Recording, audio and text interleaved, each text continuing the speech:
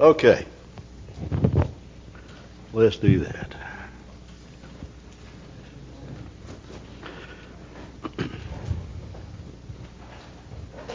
Now, somebody, before we go into this any further, I need two people to do a research for me. One, find me 2 Corinthians 5:17. Is that? Yeah, that's what I'm thinking about. Find that and be ready to read it. And I need someone else to look up, and I thought of it on the way over here, and I didn't look up the verses where Paul talks about the old man of sin is dead. So if you got your phone, you can Google that real quick. 2 Corinthians 5:17 is the first one. And then whatever Paul had to say about the old man, if you recall it, and you notice something, it sounds like Romans to me, yes. Okay, y'all hang on to that, and we're going to look at those in a minute. Romans 6 through 23. Okay, we're going to get in the middle of that, so hang on to it. Those are some things that I want us to go through, and it's kind of on the subject, and some might say, well, maybe it's not, but it is, I believe, and it's something we need to look at. We've been having conversations all day long, and it's been good while we worked and sweated and went through pain. Michael and Jackie and the boys and Lauren and Cortland and came over, and we moved a whole lot of stuff. They moved more of it than I did because I'm about out of gas. But we had a good afternoon, and I appreciate their help. We really do appreciate what they did. But we've been talking in between all the things about a lot of good basic principles. So this morning, we were discussing the fundamental things and some essential things and some non-essential things. And some of the discussion that we had, and that's why we're doing this. And I like doing this because this is kind of you could call it it acts like a think tank, because we can sit here and discuss these issues and banter them back and forth and find out what God is saying. Because I am convinced that too many churches today, whether Baptist or anything else, don't talk about these fundamental issues enough. Okay? So what I want to talk about tonight, we're going to get to that. We're going to read a little bit here in Proverbs 2, and this is about searching for silver. And the book, I didn't get into all this. I just made a devotion. But I want us to dig and search for these truths in the Word of God. We're going to talk about the old man of sin, or we're going to talk about the very simply human nature. This is much better.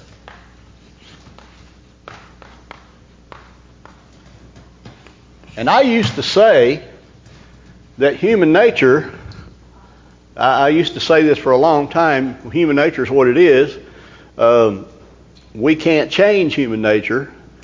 And I always said, the only one that can change it is the one that made it. So we're going to look at the changing part of that and study those kind of things. Come on in, guys. We were just talking about y'all. I'm just kidding. It was good. I was thanking everybody for coming over and helping. So let's read a couple verses before we go to Romans. Now let's see what we got in here in Proverbs 2. Now Proverbs 1, we've talked about the fear of the Lord being the beginning of knowledge. We talked about how we gain knowledge, what kind of knowledge that we gain. Some of it's good knowledge and some of it's not so good knowledge, right? So, yeah, I'm throwing some of the psychologist stuff in here with you, but I believe that all of that helps us understand how we learn, okay? Everybody learns. Some are audible learners, some are visual learners, some are, combination of such. Different people learn different ways. And you being a teacher, and y'all that are teachers, you understand you throw things out in different ways. You say something, and then you restate it and kind of in a different way because somebody else is going to pick up on it that time that didn't pick up on it the first time. Those kind of things. So if you're putting stuff out in the classroom, you're speaking, you're lecturing, and then you put out visual things and colors and all these different things because you're trying to reach the majority of all the kids in the classroom. Y'all are not kids, but I'm just using the principle here. And then when you've gotten the majority of the kids in your class or whoever's in your class to understand the principle that you just taught them, then you go find out the one or two that just didn't grasp it, and you deal with them one-on-one, right? Pretty much. I mean, that's different teachers do different ways and different kinds of things. But I mean, my whole idea is that you try to reach everybody because everybody learns in a different way. So we find that the fear of the Lord and having the correct premise on anything that we're talking about, if you're going to talk about any subject, if you come at it from a Christian worldview, that's going to make a big difference, isn't it? Everything you talk about. If you talk about childbirth, raising children, whether you talk about anything else out here in the world, and I'm just running out of ideas, but anything you approach, if you approach it with a Christian worldview versus a worldly, ungodly worldview, everything is going to have a little different start. And that's the premise that I was talking about. If you have the right premise, then you can understand that things are going to come out with a different result, at least on you. So we find that we got to have the fear of the Lord before we can understand. We can't really learn effectively, and I'm not saying everybody that's ungodly is stupid, but okay, well maybe some of that's true, but not all of it. But people who have no concept of God have some very strange ways of looking at life. Can I say it like that? Different from us. Okay? I respect them as a human being. I respect their opinions, and I respect their right to believe differently and disagree with me. I totally do. I really honestly do. I used to, when I was young, I'd get mad when people didn't agree with me because I was convinced that I knew everything, you know. And usually when people do get mad like that, it's because they do have some issues that they need to deal with. But the older I got and the more that I got into and the more that people did disagree with me, I learned that I don't know everything. And I realized that, okay, I learned what I learned, I know what I know, and there's a lot that I don't know, okay? But you'll find that when people come up to you and they say something, and I'm trying to stay out of the political realm, so I'm not going to use some of these things, but they would come up and make a statement to people, and when people made another statement, they'd get fighting mad. Y'all remember some of that here a couple of years ago? When they're having all those riots and burning up buildings and acting like a bunch of people over in Psalm 2 that said they, set cities on fire and just, why are the unrighteous in an uproar, They do. They set cities on fire and do crazy stuff because they get angry, and people stand out there and scream in the streets like they're crazy and out of their mind. And if you don't agree with them on their wild idea of some way to live life that you like, that's not the way we're supposed to live life. But if you don't agree with them, they just get fighting, screaming, mad. And y'all seen them on TV stand up there screaming, videos and different things? They're standing out there screaming like a bunch of banshees, and you're like, what is wrong with you? So people say, well, they have a mental illness. I don't believe they have a mental illness. I believe they have a spiritual illness. There are people who are mentally ill, not near as many as they like to make it out to be. It's a spiritual thing. Some of them just never got their behinds tore up when they were little, learn and scream and hold your breath and act like that. I mean, okay, go ahead. You'll pass out and you'll start breathing again. Okay. But anyway, so if you don't have the right understanding of God, it's going to be very difficult for you to apply the learning that you get. So when kids go off, and I'm kind of rambling here, but I'm going to get to it.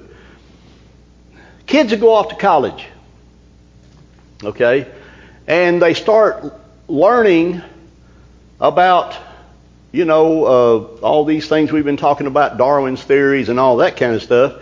And then they come back to the house with a little bit of knowledge, and at Thanksgiving they disrupt the entire, incident, because now they know everything about how life came about, And some professor convinced them that their mom and daddy was dumb as a box of rocks. So now that because you believe in God and you believe in creation and you believe in all this kind of stuff, you must be from the prehistoric days or something, You proved that troglodyte, human missing link thing actually exists. It exists in you conservative Christians that, believe all these things on the right and all that kind of stuff.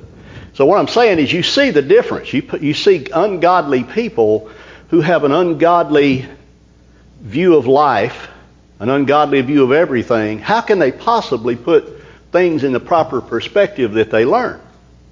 Because it said plainly here, without the fear of the Lord,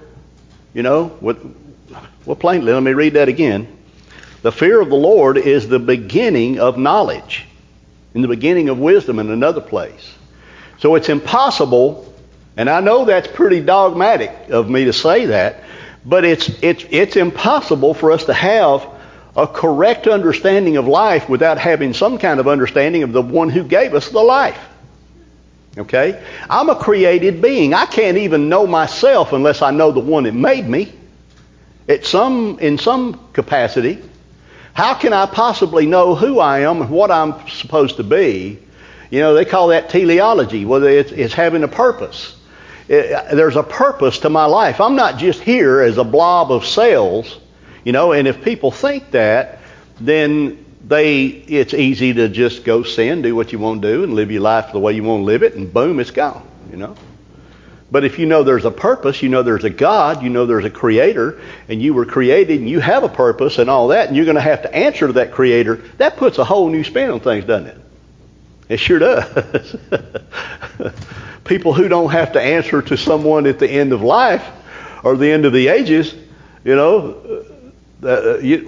big deal. Do what you want to. Take what you want, do what you want, live like you want. But if you have some kind of an idea that there's going to be some answering to this, some consequences for your actions, it kind of curtails a little of that.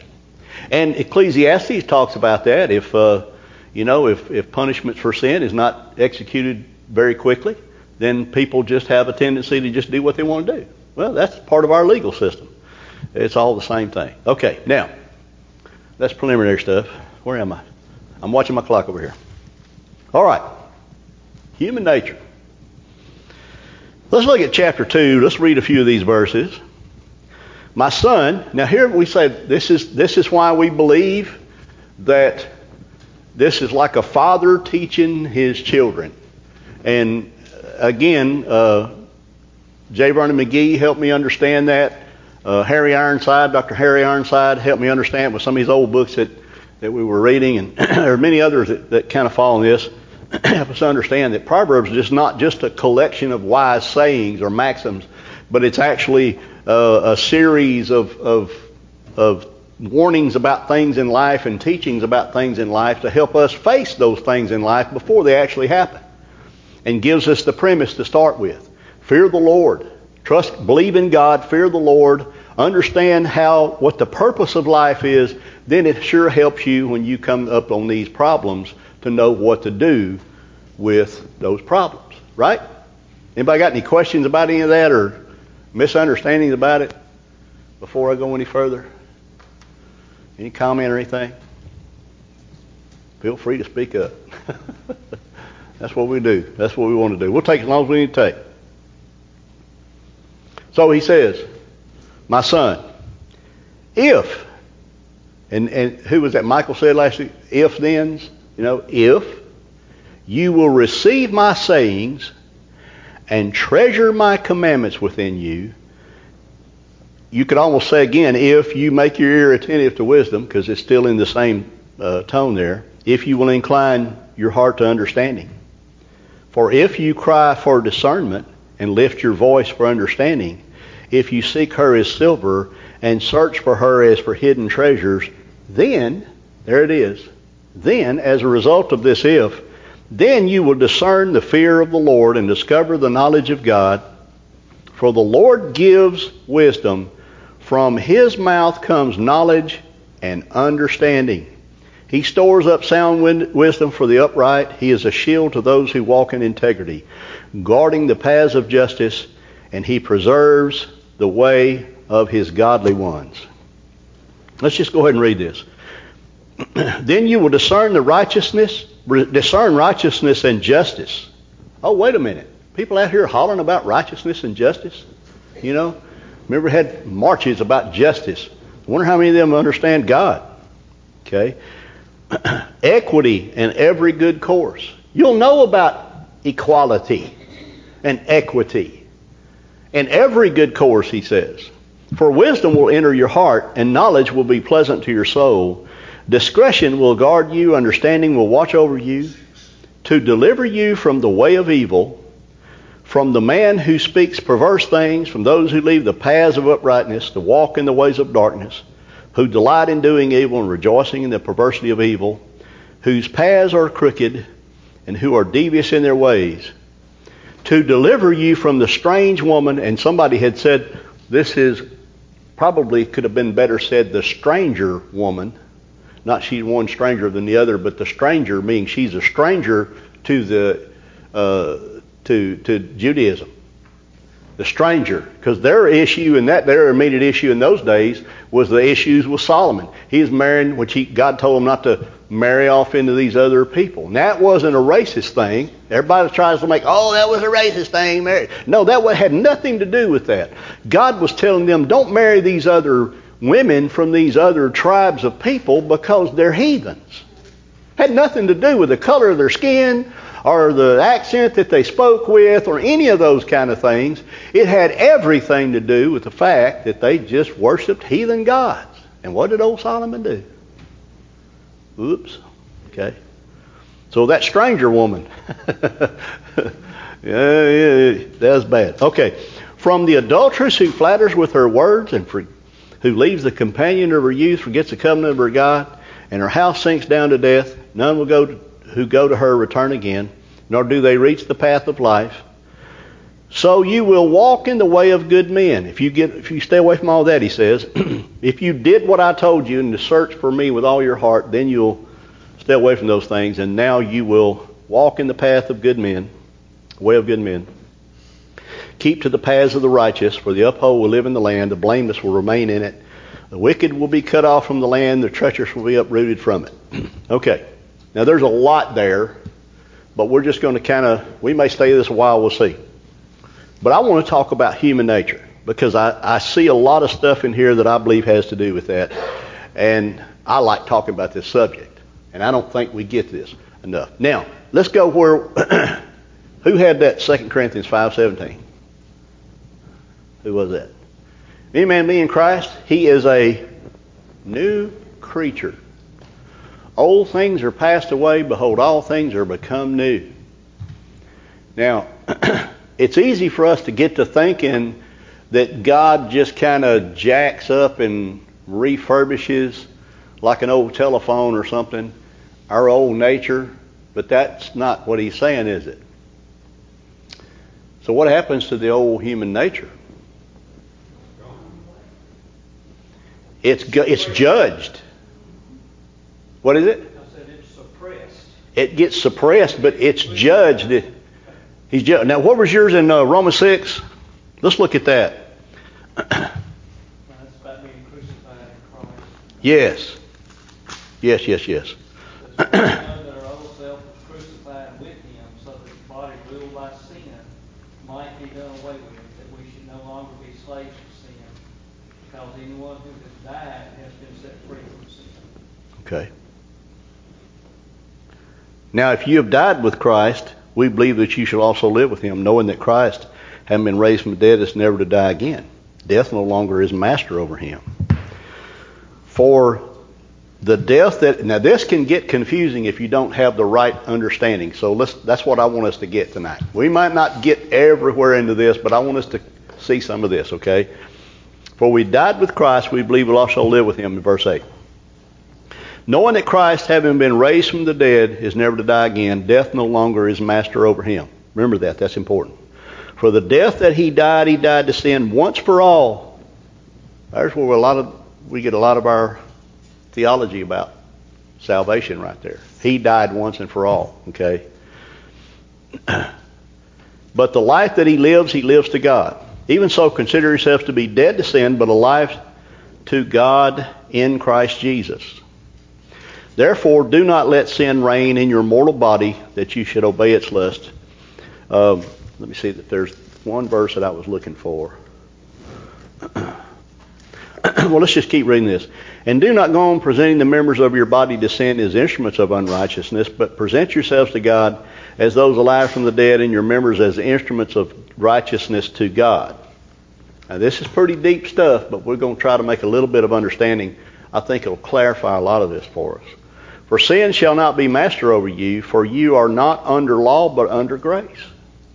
We talked about that this morning. The Jewish people thought they were under the law. They thought they were obligated to keep the law. They were trying their best to keep the law. They're trying to be good Jews. They were sincere. They were sincerely wrong because they couldn't keep it. So here's what Paul is saying. And when he says, what then? And that's kind of like an amazement. What then? Shall we sin because we're not under the law but under grace? May it never be. In other words, shall I just keep on sinning because I'm saved and live the way I want to live? That's what Paul's saying right there. Do I just go out there and live however I want to? Because, yay, I'm saved. I can't go to hell. Boom, boom, boom. Let's do what we want to do. Well, there's a problem there. That's what Paul's saying. What then? How could that be? Do you not know that when you present your bodies to someone as slaves for obedience, you are slaves of the one to whom you obey? Either of the sin resulting in death or the obedience resulting in righteousness. Okay? So he goes on, and I won't read the rest of that because I want you to read it later. But what he's saying here can get you really a good strong headache if you don't have the right approach to this. Okay? And I know because I've had that headache. What is the deal with human nature? Human nature, old self, doesn't get refurbished. Okay? Self doesn't get rebuilt. Human nature, when man sinned in the Garden of Eden, man died spiritually. Now, he did not die physically right away, but he did die eventually, physically. Had man not sinned, he would not have died because there was no death in him. Okay? So when man chose to disobey God, he had knowledge. Well, old Lucifer didn't lie about one part. He said you'd know good and evil. Well, they didn't know evil. All they knew was good. So the knowledge of evil is kind of like carnal knowledge. Basically, is what that is. So once they sinned, they, for the first time, had carnal knowledge. They didn't know anything about sin. God created them right there. They were walking in the garden with the Lord and living it up and just having a good old time. They were without sin at that particular time. And then here comes the tempter and puts that mixture, just a little bit of mixture of error in the truth to make it all nasty. I mean, how many drops of sewer would you want in your gumbo to make it unedible? Or inedible, or however you say that. I would say 0. You know what I'm saying? It's just, if once you drop some error in there and some sin in there, then you can still be talking truth or sound like you're talking truth, but it's still error. You see what I mean? So the devil comes in and he starts giving all these what if, yea hath God said, yada yada yada. They made the decision after God had said, notice it was after God had said, do not do this. They had everything they wanted, but do not do this. And they chose to do that. And all of a sudden, Guess what happened? All of a sudden they had knowledge of what? Good and evil, yeah. What else did they have knowledge of? Think about it for a minute. You know it. They had knowledge of their bodies. Yeah. They had knowledge of their bodies that was unclothed, which they had no knowledge of that before. They were naked and didn't know they were naked because they'd never known anything else. Why? Because that was a state of innocence. That was innocence.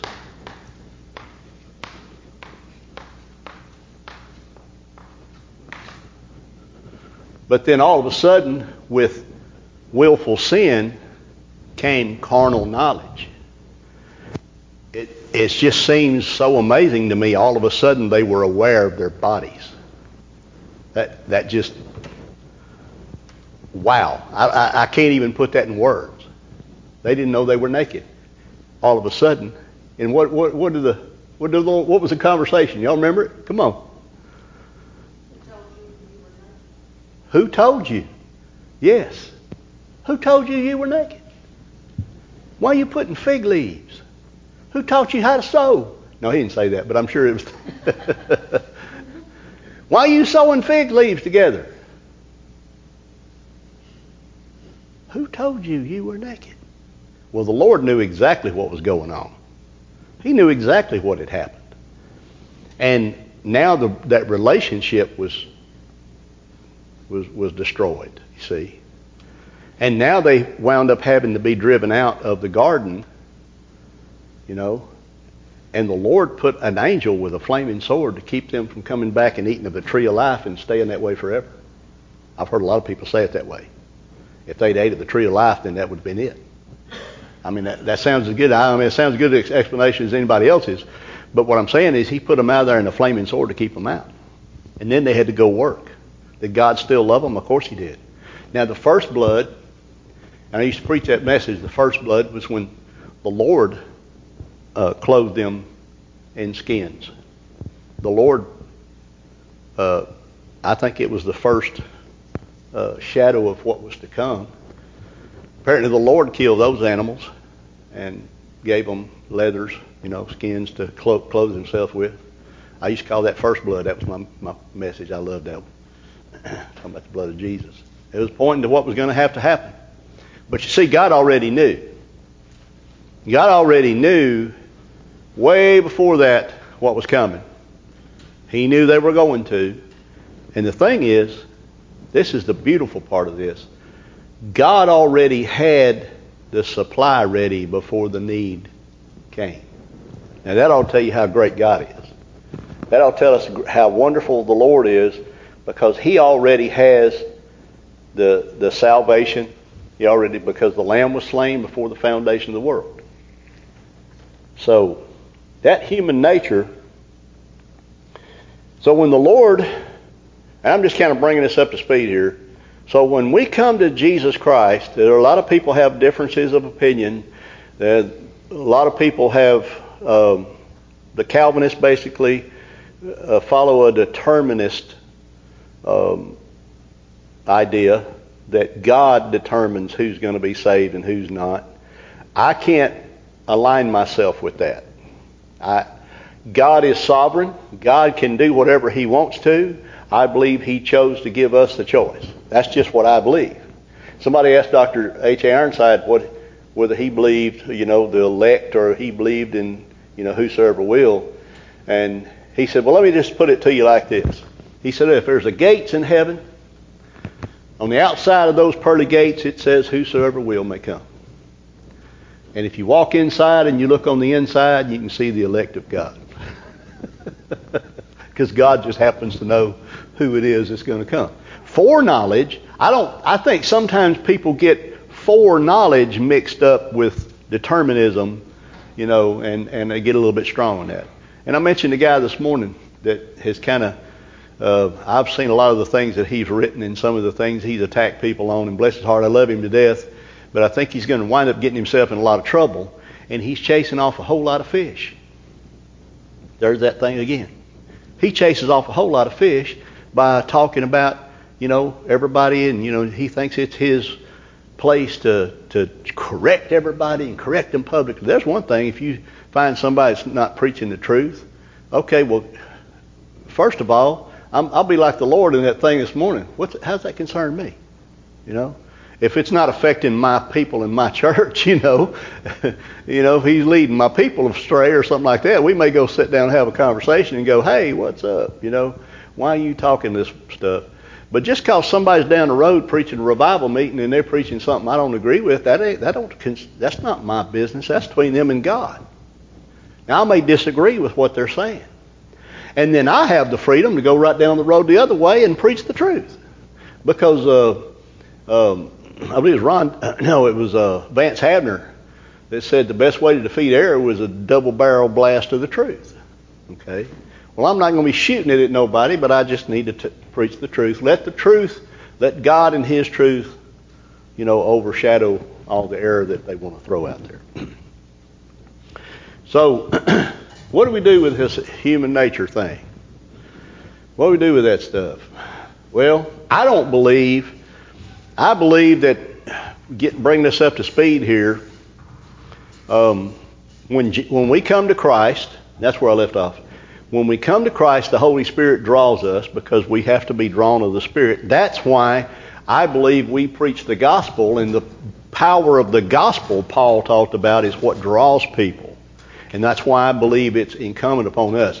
Yes, I also believe that nobody's going to go to heaven and go, at the judgment day, go, God, who are you? I never heard of you. I don't know who you are. Why am I here? I don't believe that's going to happen, because Paul talked about in Romans 1 about how that everything is obvious to people. Everybody knows. If you believe God created man, you have to believe that there's a hole in every person that's God-shaped. There's a vacancy there. There's a vacuum there. You have to know. People suppress it. We were talking about it here a minute ago.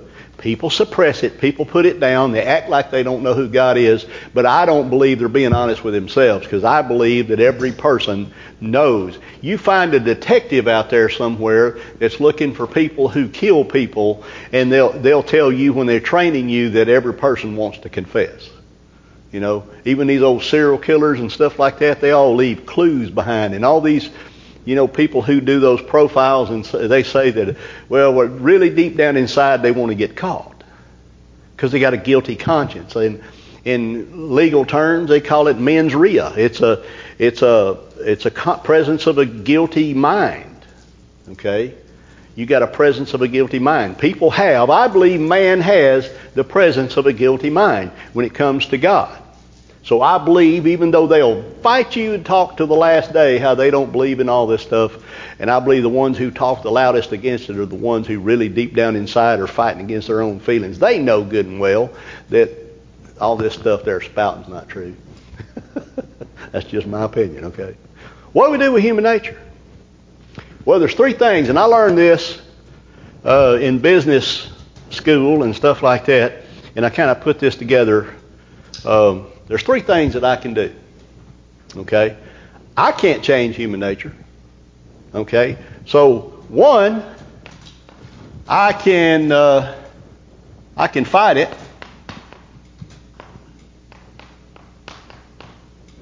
I can try to fight human nature. Well, people have their own ways about doing things, okay? There's just things people are going to do. You almost can't keep them from it. People are just headstrong sometimes into doing things. If I'm a manager or a leader or a supervisor or whatever like that, I got to kind of understand a few things about people. I can fight against human nature and just hammer, and more than likely all I'm going to do is create a bunch of animosity. I probably ain't going to get very far with them. I mean, you have to be firm. You have to stand on what you have to stand on. But if you're constantly fighting against people and human nature, you're just going to pound your head against the wall. Okay?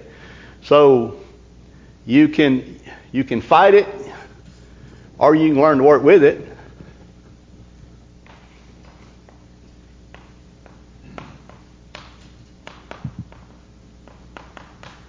Learn to work with it. The guy wrote, y'all ever heard of a guy named Dale Carnegie? One of the old timers, long time ago.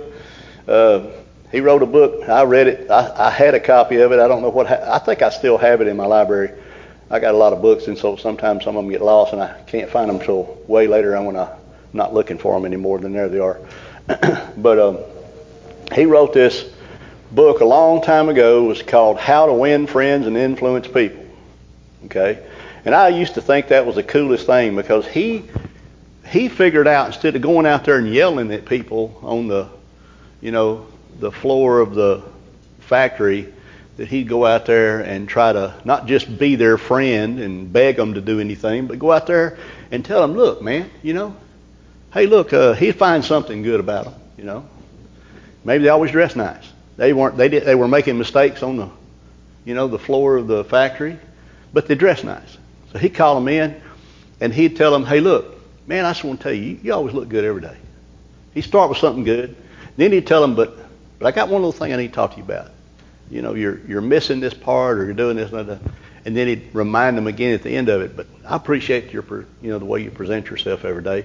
And he said, most of the time people leave out of there feeling good about themselves, even though they got their hiney chewed out. He found a way to work with human nature and make those people feel like he complimented them what they did. He just learned to make it work, okay? That may not work for every single person. But fighting against it sure ain't going to work. And you might make it work if you learn to work with it. But God, I used to say God's the only one that can change it, but actually what he does is just give you a new one. Because the old human nature, the old self, and this human nature right here, is judged. It's judged. It's dead. This old body, just to prove it, I believe it's proof. This old body right here, this falling apart, aching, paining thing, I'm saved as I can be. I'm as saved as the first day I got saved, and I'm just as saved as I ever will be, and I'll never be more saved than I am today. But this body right here ain't going to heaven. End of story. It ain't going. I'm going. Me in here, I'm going. There ain't no doubt about that. There ain't nothing can change that. You can't take me out of God's hands. But this body right here, this is done. And that old little voice that kind of tends to want to, as we were saying, that we suppress those things. We still fight against that. But that old nature ain't going, because it's judged. Jesus judged it. God judged it on the cross. Now, the sooner we learn, and understand that what Paul was talking about here was not, how dare you continue in sin. That wasn't what he was saying. Now, we read it as sometimes it sounds that way, and sometimes in the King James, it's not as clear today as it might have been 1,600 years ago. It might have been perfectly clear for those people, but sometimes today we got to dig around in there and find out what's God really saying to us. And if the Bible is frustrating you, then maybe you need to kind of spread out a little bit and find out what God's saying. Because the Bible should convict us. Convict us, convince us of our sin, and give us hope and joy, for obedience. That's what the Bible's supposed to do. Give us joy and excitement. The Bible should be something that, yes, it's going to convict us when we've done wrong. But it's not really supposed to frustrate us, I don't believe. I don't believe the Bible's intended to get us confused. The author of confusion is who? Yeah. So if you're confused about God's Word, we need to find out what the deal is. Now, the conversation we were having today, and it's hard for me to say this because I don't want to be unkind to other people and make people think that I think I know everything, because I don't.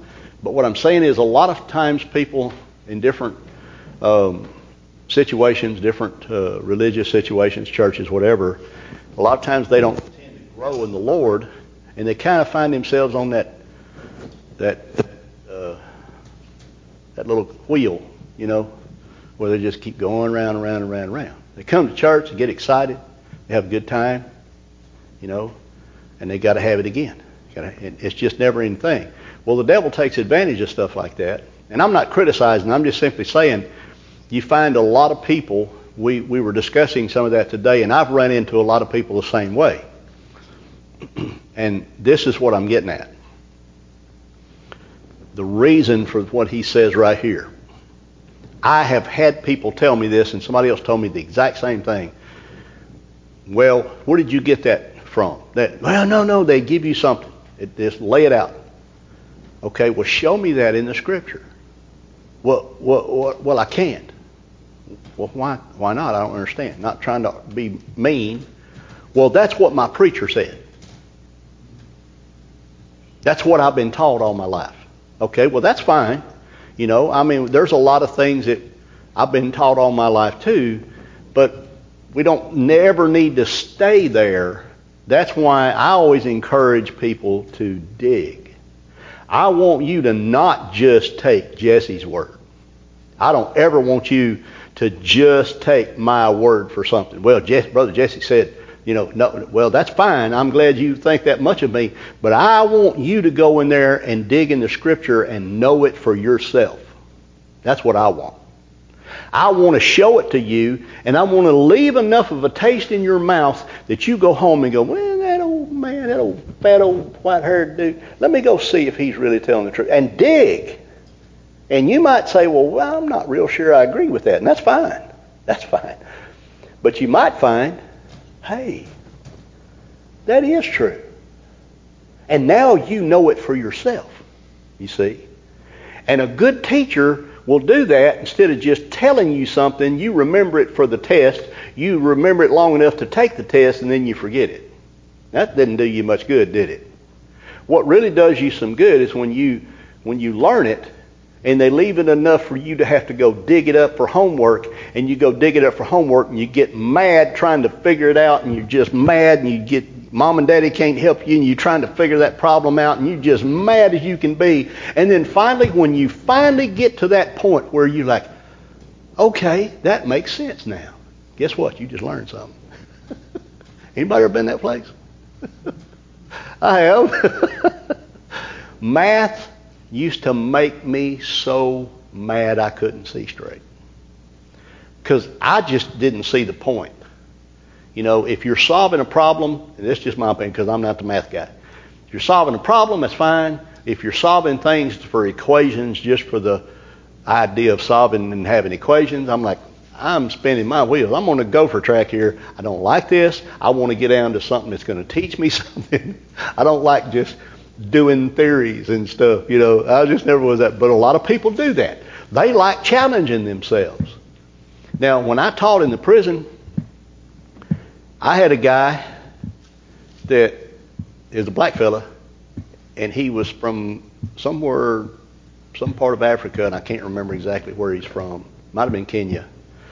This dude was brilliant. He had a strange name. I probably couldn't pronounce it correctly if I could remember it right now. But he had a master's degree, and he was an engineer, and he taught engineering. This guy was a mathematician. He was good. He knew the old stuff. He knew the dumber than dirt version, what's this other stuff they come? Common Core, uncommonly corrupt, and all this. He knew all the versions, and he could do them all on the board.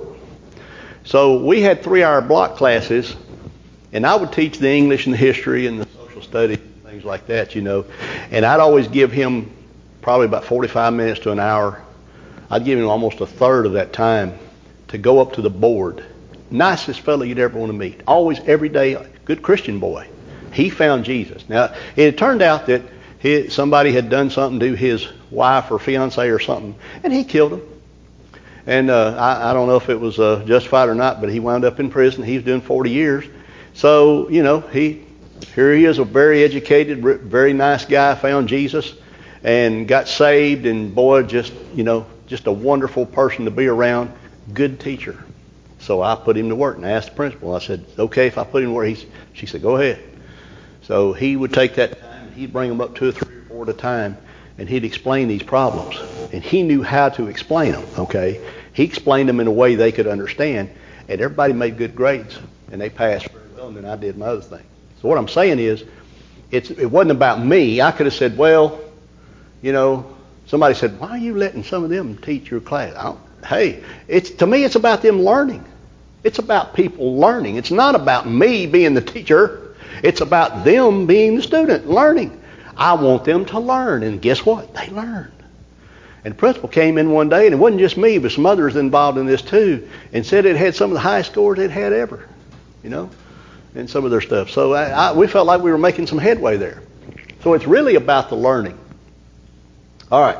I know I've won all over the place, but human nature.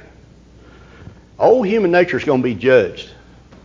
We can fight against it, or we can understand it and work with it. Now, how does that apply to what we do? Well, here's what happens.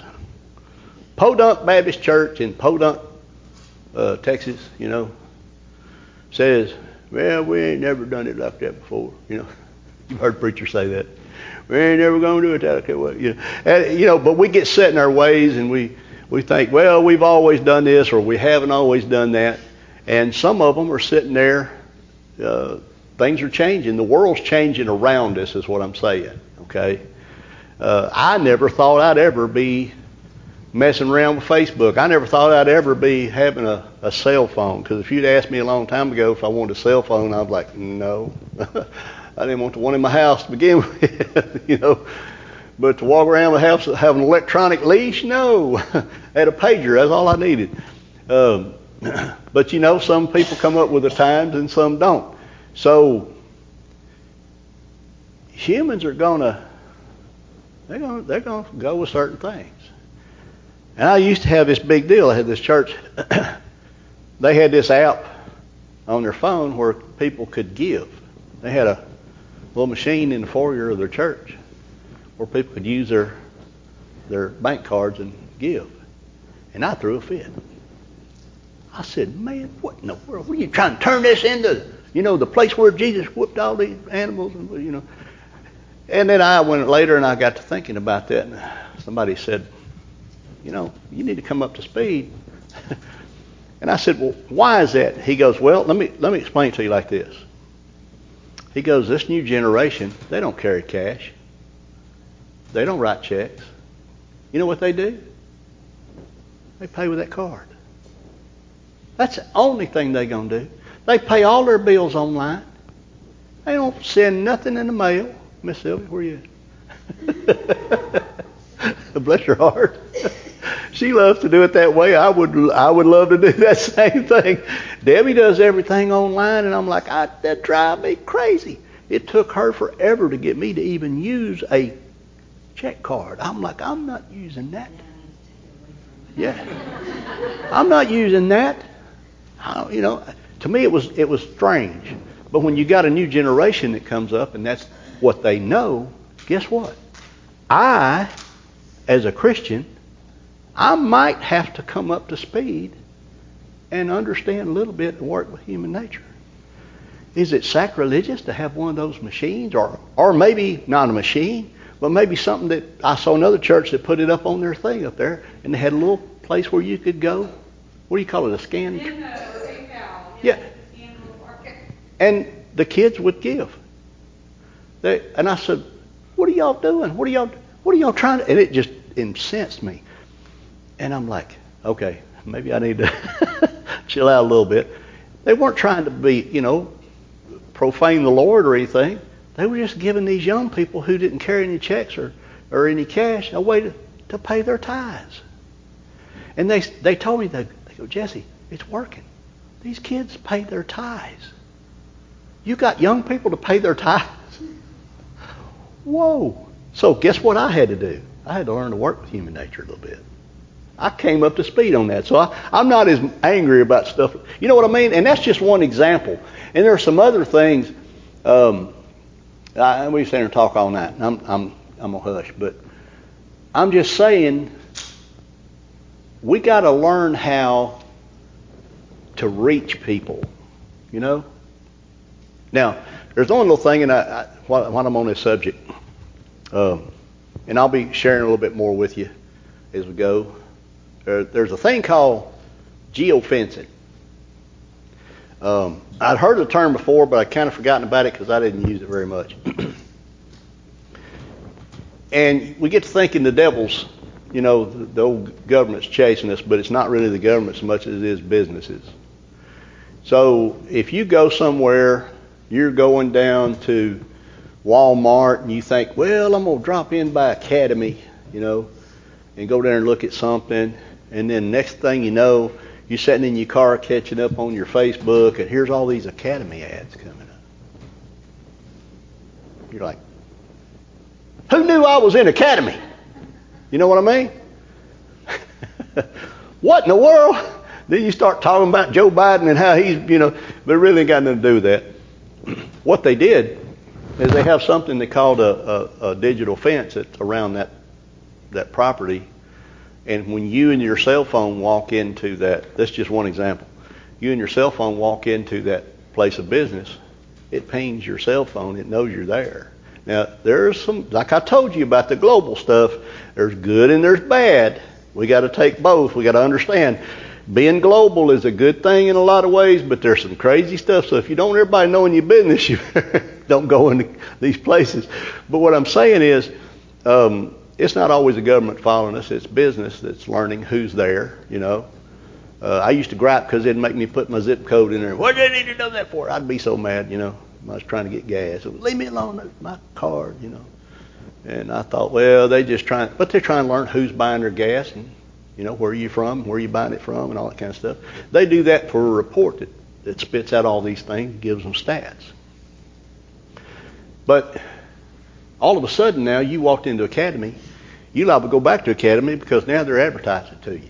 Okay, so churches are using that kind of stuff, and sometimes they'll give you opportunities for those kind of things to happen. Like we got a chance that we will talk about later. We might be able to get a little sponsorship of some things, and every time anybody goes on that property, they're going to see First Baptist Church Milton, our website. Somebody told us here some time ago, some guy who did Southern Baptist Convention he's a sociologist that did studies for a long time. Wrote a book. I got the book on it. And he talks about how much churches don't advertise, and that used to make me mad too when I talk about advertising. We're not supposed to advertise. We're not a business, but we go visit. We give out flyers, we send out mail things, and all that kind of stuff. So it's kind of normal for us to let people know we're there. It's that's just kind of a normal thing. But anyway, he's talking about how much of their budget that would probably be best, and he said very few churches spend probably even 1% of their budget letting people know, hey, look, we're here. Well, they all know we're here. How many times have you driven by something and somebody said, well, there's that so-and-so down there, and you're like, where? I've been driving by that for 7 years. And you're like, oh, that's a business, or that's a this or that. We don't pay attention. We just drive, Sometimes we pay attention, but somebody had mentioned the lights being on in here, and it's a good advertisement for us to have the lights on here. People drive by and they see the lights on after dark, and they know that somebody's here in the church. That's just a good thing, keeping people in front of you. Statistics have shown, studies have done all that, showing that if you see some product so many times, X number of times, you hear the name of it, it's just annoying to me when they're advertising something. And to get these little conversations going back, and it's all scripted, and they're saying the name of the business like 15 times during the 30-second thing, and it just gets on my nerves so bad. But what they're doing is they're driving the name. It's making you mad, but it's driving the name of that business in your head. That's what it's all for. Because remember, when emotion gets involved in it, it sticks. And so it's just like, y'all are annoying me to death. But there's so many different ways that people are reaching folks, and I think it might be a good idea for us to consider, keeping ourselves out there, so that people know who we are. I would love to see just hundreds and hundreds and hundreds of people. I got in on a thing little Facebook page called I Love Lake Brewing. I joined that because I want to, try to interact with these folks, I don't know if I'll ever be a golfer. I may not ever go in the country club down there or not. I don't know. I don't really have time to go play. I'd love to, but I want to interact, and I want them to see us and hear about us. And when I post something, some of them will see it. And I would love to just use every avenue. So here's the bottom line. I feel like the Lord would love for every Christian to do everything, at least for me in my life and my ministry. I want to do everything I possibly can to reach everybody that I possibly can. I just, within reason, of course, within sensibility, and reach people for the Lord, so that when the end comes and we're standing before Him, I want Him to be able to say, "Okay, you did a good job," or halfway good job, I just think that's what we need to do. And since churches are tending to decline in attendance and things like that, sometimes we might need to remind people we're here. Just keep that in their forefront of their mind. Because sooner or later, somebody comes to visit from Shreveport or Baton Rouge or Lafayette or something up here, and they come up here for their camp. Forgot all about First Baptist Newton. But if it gets on their mind, if they see us on the brewing page or whatever, all those little things like that. Oh, yeah, that church down there. Well, guess what? We're going down there such and such weekend. But guess what, honey? We're going to go to church down there. Hey, come on. I'll take that every 6 months visit. I'll be happy to see that. I heard some people talking about folks that used to do that. So I think that's a good idea. Try to just reach out the best way we can. I love what the website's doing already. I love I'm seeing a lot of, every time I turn around, I'm seeing the Vacation Bible School popping up on there, on Facebook and things like that. Different people are sharing it. The Tensall Gazette lady, she's sharing it, and different people are. And so the more we get that word out, the more chance we have of reaching more people. And if nothing ever happens but just that one person, you never know. Just God's going to use all that stuff. We just keep throwing that net out there. God's going to draw in the ones He wants to draw in. Anyway, I didn't get as far into human nature as I'd like to, but I'm hoping that people understand a little bit about that. Paul wasn't saying, "How dare you commit that again?" What he was saying is, don't worry about being dominated by sin, because you're a new creature. How can you live, and let it rule over you? It's not going to rule over you. Why? Because you don't belong to that realm anymore. You belong to Jesus. So yeah, we're going to mess up. Yeah, we're going to land flat on our face on a pretty regular occasion. But guess what? We got somebody we can step up and say, "Lord, I'm sorry. I know that was wrong. That wasn't what I was supposed to be doing." And walk on and get it right and live that next day for Him. That's what we can do. That's because that human nature is judged. We got a new nature. That's the good part. That's the good part. Anybody got anything? Want to share? Jesse, Yes, sir. want to share this just because it's getting back to what was started on. Yes, sir. About the sin and the crucified to the old nature and everything. And it's something Sunday school teacher shared with me to help me greatly. And she basically said that sin's categorized into two parts. There's a capital S sin and a little s sin. Uh-huh. Capital S sin is the sin nature that we're born with, and that is what Jesus took care of on the cross. Uh-huh. The little s sin are the sins that we continue to commit. We are still saved sinners. And that helped me understand why I still have some of these thoughts, what I say things I don't want to say, and I do things I shouldn't do. It's because that nature's not gone completely. But my condemnation, big S sin, is gone. Amen. And that totally reset my thinking on I can still be convicted of these little s sins and be forgiven of them. But my biggest sin that keeps me from ever being a child of God has been taken care of. Amen. Amen. That's a good way of looking at it. Yeah, because like we were talking about a minute ago, or I was talking about a minute ago, people who don't get some of that stuff straightened out in their heart and mind, they're almost condemned to just sit there in that, in that spinning wheel thing. They beat themselves up every day. And we were talking about it earlier, how some folks, they don't understand. Why am I still doing this? Why do I still want to do this? Why am I still drawn to, to do this thing or say that thing or whatever? And they beat themselves up because nobody's having an opportunity to disciple them and tell them, look, here's what's happening to you. If you go back to the same thing. It's like the doctor is going to do. He's going to examine you. Did you honestly, sincerely, according to the Word of God, give your heart and life to Jesus? Did you sense that in your own? You're the only one that can know, you and Him. Yes, I did. Well, then here's the deal. Here's the deal. And just when you're living in a body, you got a new nature living in an old body, and that causes conflict. So what you're living in is conflict because of your sinful body.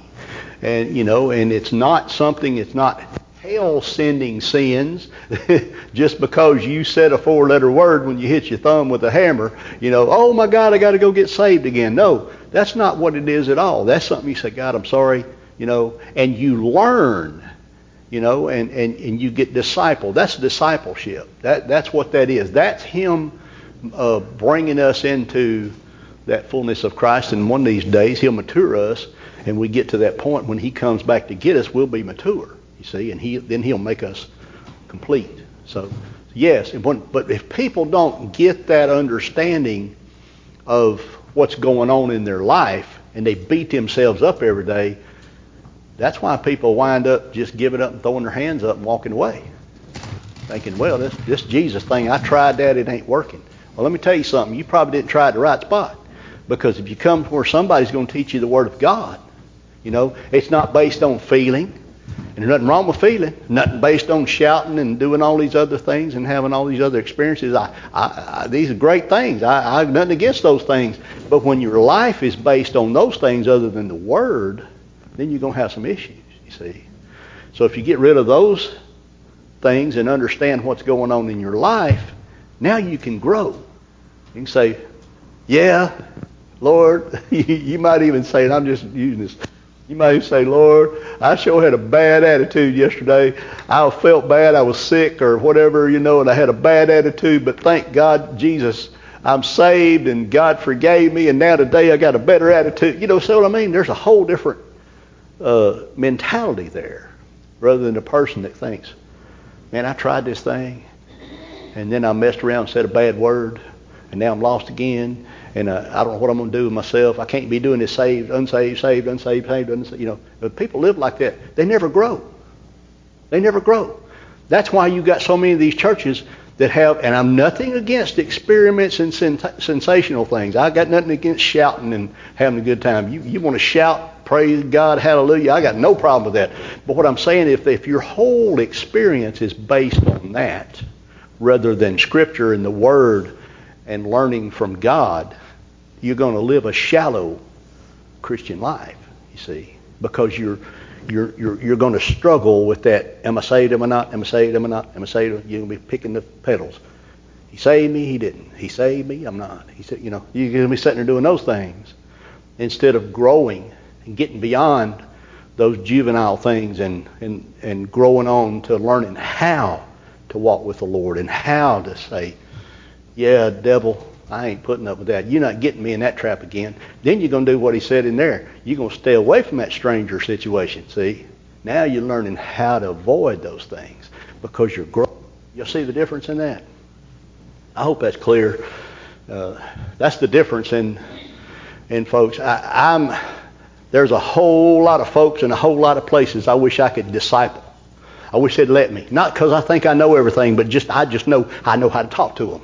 I know how I would sit down with them and say, look, dude, let me help you with this. Quit pulling your hair out and thinking God ain't real. Let me help you. Here's what you're going through. And God wants us all to be like that. He wants us to grow up in Him and learn how to teach other people the same thing. That's discipleship.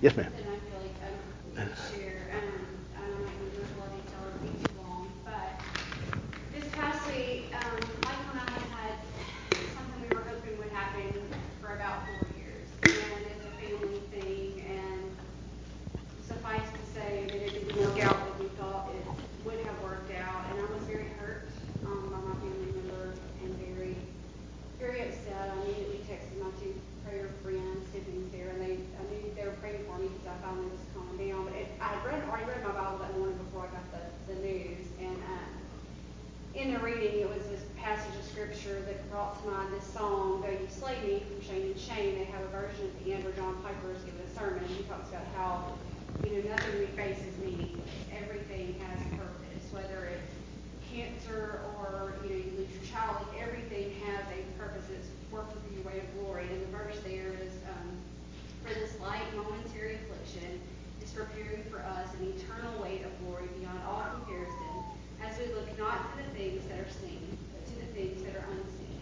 For the things that are seen are transient, but the things that are unseen are eternal." 2 Corinthians 4:17 and 18. And so after I had asked people to pray, like, God brought that scripture, I said, the scripture came back. I think it was the Spirit brought the scripture back to my mind. To know that this, even though it was a disappointment, it was something I had hoped for, and it was a dream. And I feel like so many dreams I've had in my life, God has said no to, or that it's just been stopped. And it just was a lot there. So I had that, and then later that day we were going to a friend's house, and we have to go, you go through Alto and go up to Monroe that way.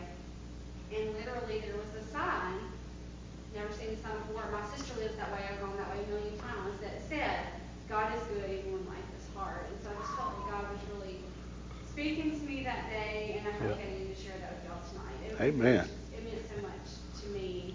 I mean, He's so personal, and He loves us so much. And just to know that even though I mess up a million times a day, even, that He loves me so much that He still will put scripture there. Amen. When I need it. And He will put a literal sign on the road if I need it. I mean, it's just, Yes. He amazes me, and I'm so thankful for our church, and thankful for everybody that's poured into my life. I mean, things have been hard. It's hard when you plan, you have this idea, and then God changes it. And like, we've tried to move, and Michael's been on job interviews, and that didn't work. And we've tried to do other things, and that didn't work throughout the years. And just clinging to and knowing He has a purpose. There is an eternal way of glory, and that's what matters. And that's what I tell my kids. Baseball's fun, basketball's fun. All these things are fun, and they're good, and they're not bad things. But what we do for the Lord for eternity is what matters. Amen. That's good stuff. That's good stuff. I can tell you a personal thing that kind of goes along with that. I tried everything in the world, and I wasn't really sure I wanted to pastor again. I tried everything. Debbie can tell you, I couldn't get along with nobody. Nobody could get along with me. I mean, it wasn't going to work. It wasn't going to last. We're going to fight. I mean, it just, certain things I couldn't put up with things, the principle and da-da-da. It was always something. And I began to think, man, maybe something seriously wrong with me. You know what was wrong with me? I wasn't doing what God called me to do. That's what was wrong with me. That's exactly what's wrong with me. And the minute I finally just said, you know what, God, I don't know how, I don't know where, I don't know when, but when you open that door, I'm jumping through it. Guess what? Boom! And brother, I'm telling you, everything, and this went on for a long time. And when you're in the will of God, doing what God equipped you and called you to do, everything tends to fall together. That doesn't mean everything's going to be perfect. We're not in the church in Houston where everything, everything's good. No, we're not doing that. We're not doing that at all. Because if you beg God to get you out of everything, you're never going to learn anything. Everybody wants to be rescued from everything. And the whole thing is all about this positive thinking mess. we got to learn, don't we? We got to learn. And it's not fun. Jackie can tell you, it's not fun. But I had to learn that wasn't what I was supposed to be doing. None of that stuff. And I enjoyed a lot of it. And I was pretty good at some of it. But I wasn't happy. And having peace in your heart, and joy in your life, that's worth it all. Doing whatever God told you to do. And it's not all just about your job. You might be a pipe fitter, and that's fine, You're where God wants you to be, but the whole thing is you doing what God give you to do and enjoying it and growing in the Lord and walking with Him. That's where it's all at. That's where it's all. Anybody else? All right, I kept y'all long. Did this morning too. I appreciate the help today. We got some more coming in the morning. We're so happy to be able to be here. Everything's pretty much in the house. We just got to find a place to put it. But that's good. That's no problem. We're happy to be home. Happy to be home. Let's pray for Brother Levance and Miss Corrine. And God will keep working in her life as well. I'm amazed. And I didn't see her. I don't know anything about the situation other than what I was told, but I'm just amazed that she's still got function, God is good, man. That is just amazing. That is amazing. Anybody else before we pray? For Lane? For rain. Oh, okay, for rain. We had rain all around us last night, didn't we? Was it last night? It rained a game out? Oh, man. I didn't even know that. That's how in touch I've been in the last few days. We come through Shreveport from Houghton to Ruston. The bottom fell out, man. I mean, it was raining so hard you couldn't see. Whew, it was bad. I thought looking for Noah. Man, it was getting rough over there. If it happens again, throw a lasso out there and bring the clouds over here. Yeah, we got over here. I don't remember exactly where we were, but all of a sudden it's like, okay, no more. Out on the fields. Well, we actually came through Rayville and came down through Winsboro, went to Walmart, came on over here, and we got a few sprinkles through there, and then all of a sudden, nothing. So, yeah, it might be a bubble. I don't know.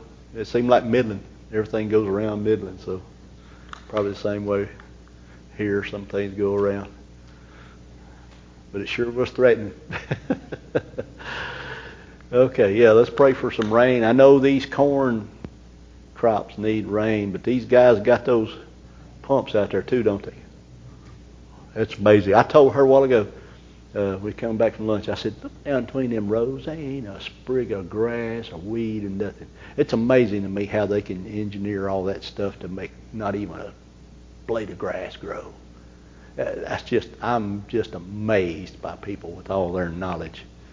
Wow. Make that corn grow sky high and you don't even have to go out there and hoe it. Oh, yes, sir. All right. Father, thank you. Thank you for your word. Thank you for your people. I pray, God, that you'd help us understand that you're trying to grow us. You're not just punishing us and beating us up. You're trying to grow us. You love us. We know that. Sometimes we don't act like we know that, but we do. Thank you, Father, for loving us enough to grow us and mature us, because that takes more than just letting us do whatever. You're not an absent God. You're a present God. You're not like an absent parent. You're a present one. You're in our lives and you're working in our lives, and we thank you for that. Even though at the time it doesn't seem pleasant, but we thank you that you love us that much. Thank you, God. We bless your name for that. We pray for Brother Levance. I pray, God, you give him comfort and peace and rest tonight. We pray for rain, Lord, that you would help these farmers. Lord, they got a beautiful crop. Lord, I pray, and I've been praying since day one when I got here, Lord, that you just give them an abundant crop this season. There's a lot of stuff happening, a lot of crops going in. And I pray, God, that you'd bless in wonderful ways. Bless this church. Bless this week. Lord, give us grace as we travel. Get our last little bit done. Be with us in Jesus' name. Amen.